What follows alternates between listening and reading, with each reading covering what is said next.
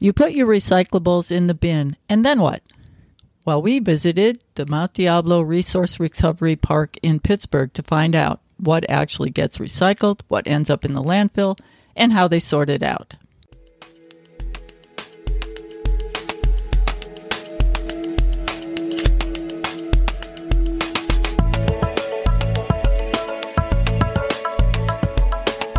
Welcome to Linksploration Bay Area. Climate change. We look at it up, down, and sideways. We follow the links between climate change and so many other issues, and all of it with a local twist.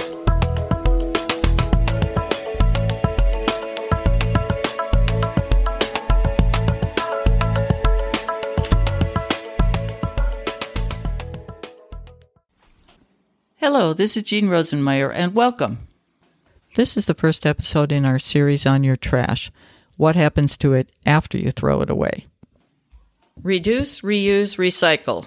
We all know that saying, and it's easy to see how the 3 R's will have a positive impact on the environment. But what's the link to climate change? Well, let's start with plastic. According to the World Economic Forum, currently only 16% of plastic is recycled. Much of the rest ends up in the oceans and rivers. A lot has already been said about the damage to wildlife, but here's another thing. As it breaks down, it releases greenhouse gases, specifically methane and ethylene. The more surface area of the plastic that is exposed to sun and heat, the more greenhouse gas is released. So guess what? The rate of release accelerates over time. And research also suggests that microplastics in the ocean hamper the absorption of CO2 by marine organisms. Let's talk about cardboard. Cardboard is, round numbers, 90% by volume of everything that's recycled. And guess what? If it doesn't get recycled, decomposing cardboard emits methane. Are you sensing a theme here? One more thing, and then we'll get to our local recycling center. I want to talk about aluminum cans, the gold of recycling. Recycled aluminum requires, get this, 90% less energy to produce than aluminum produced from raw bauxite ore. It's huge. That's why it's the one thing that I drive people crazy. I'm always picking them up off the street and carrying them to the nearest recycle bin. And now, let's get local. For residents of 9 cities in Contra Costa, the contents of your recycling bin winds up at the recycling center run by the Mount Diablo Resource Recovery Company. That would be MDRR. If you live in Concord, Pittsburgh, and a few other cities, MDRR does the whole Megillah, collecting all your waste. But even if another company runs the truck that picks up your recycling, it usually ends up at the same place because the other big collection company has a contract with MDRR to handle the sorting. So, what does get recycled? We asked Enrique Castillo, the general manager of the facility. Thank you for being with us, and tell us, Enrique, what actually gets recycled? So we recycle paper, plastics, cardboard, and ferrous and non-ferrous metals.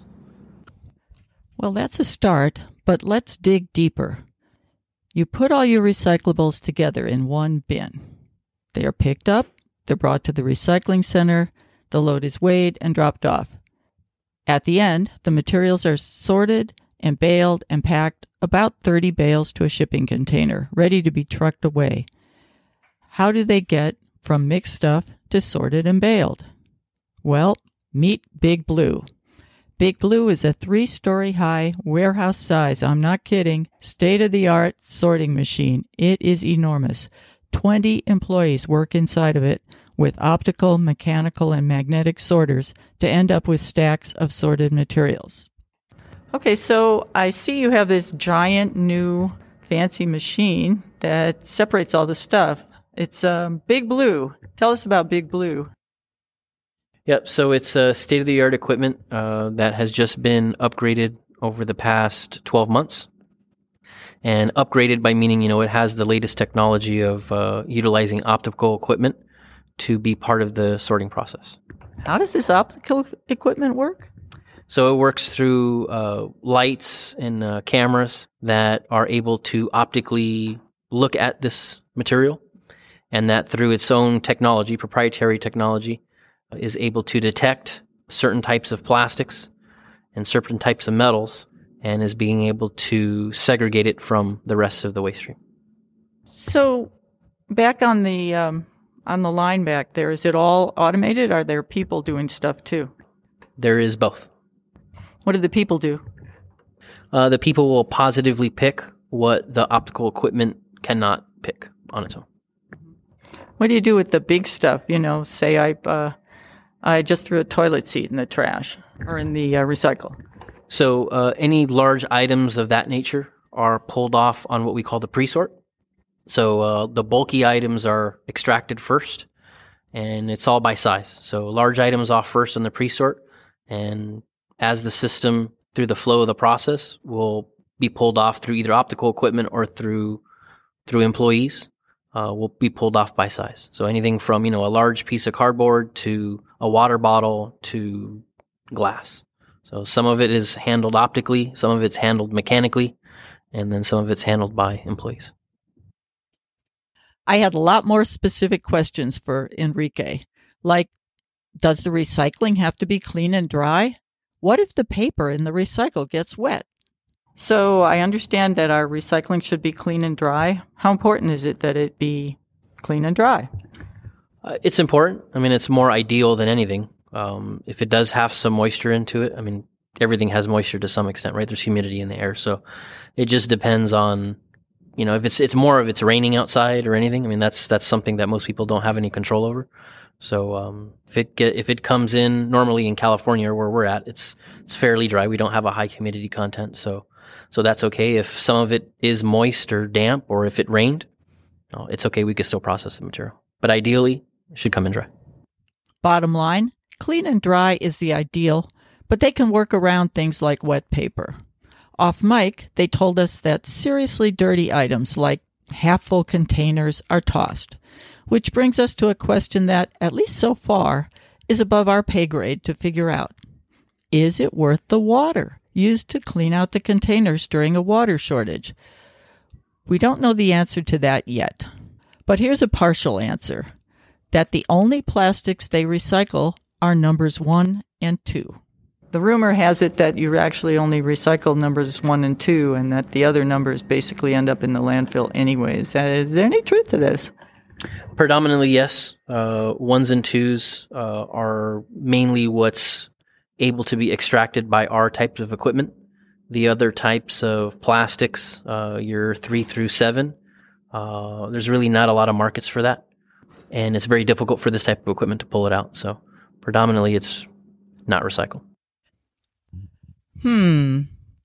If the only plastics that get recycled are numbers 1 and 2, why even bother with the rest?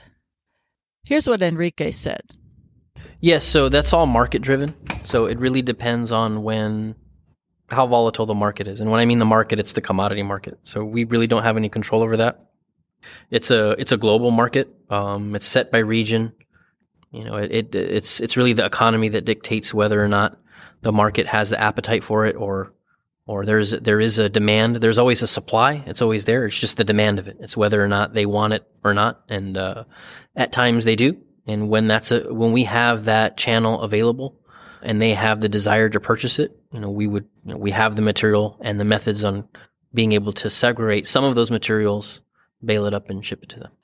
As of today, where does stuff go? It goes to export and domestic markets. Export meaning mainly Asian countries, and domestic is anywhere around the country. Which materials stay here? Which things go abroad?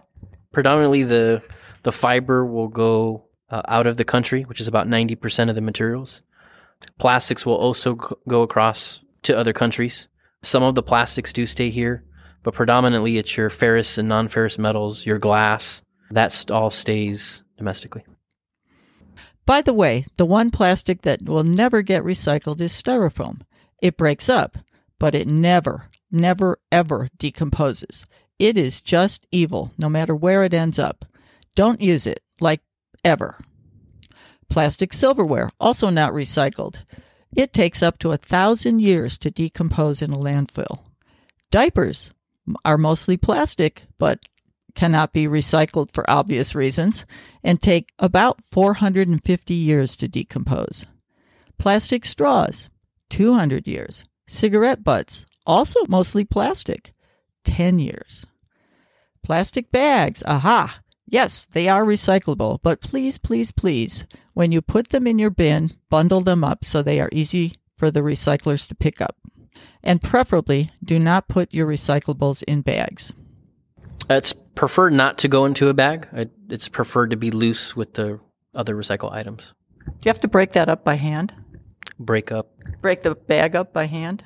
Yes, and that's what makes it that much more difficult. So if it's already loose with the rest of the material, it's better versus adding an operation to it where someone thinks it's helping.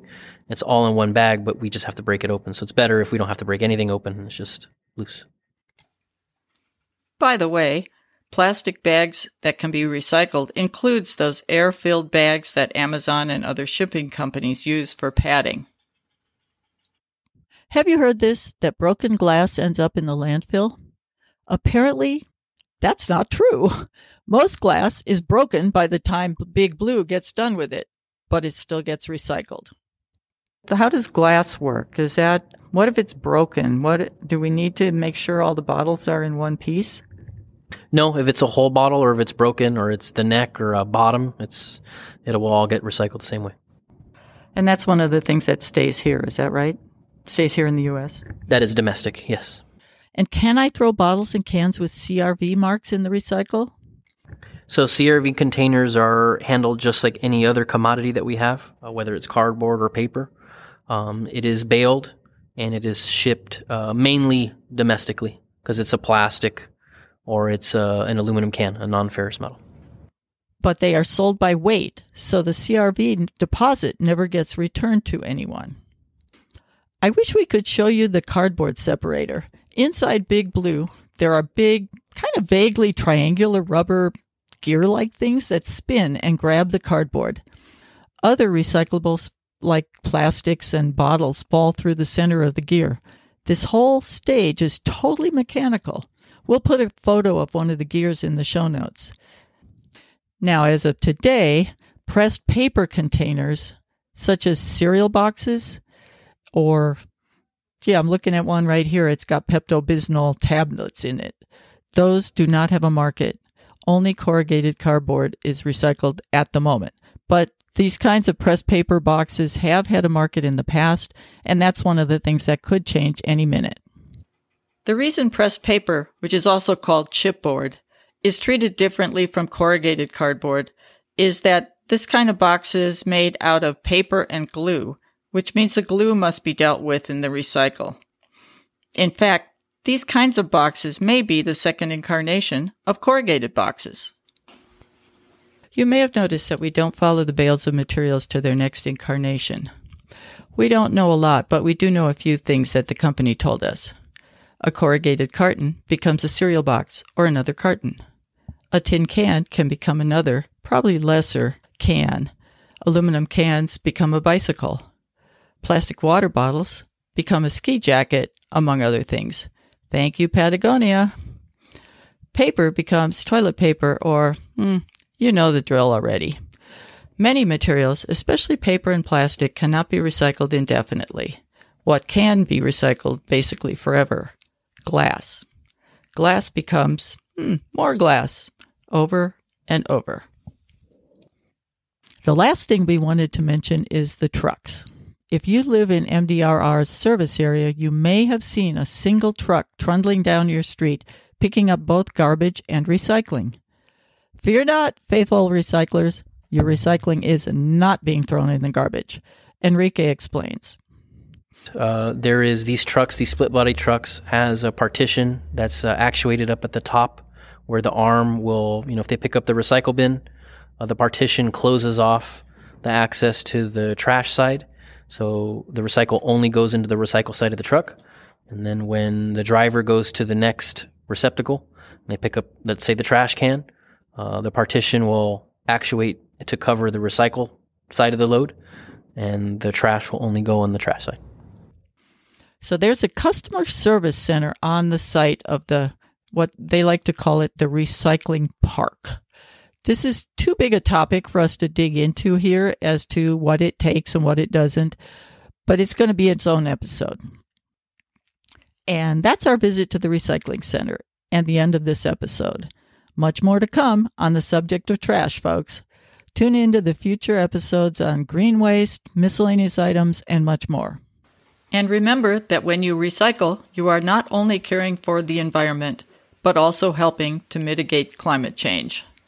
Thanks for joining us.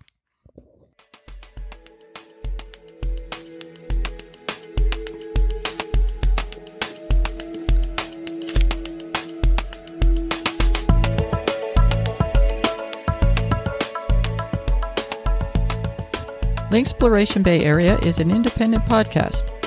Find, subscribe, and rate us wherever you get your podcasts. Our website is linksploration.com, where you can listen to our archives, and there's also show notes, photos, and links to our guests. If you have feedback or suggestions for future episodes, please email us at linksploration@gmail.com, and that's spelled LINKSPLORATION. Look for us on social media, also on Patreon. We are not in this to make money, but we do welcome donations to help with the cost of keeping the podcast on the air. We're Jean, Sharon, and Christy signing off until next time. Thanks for listening.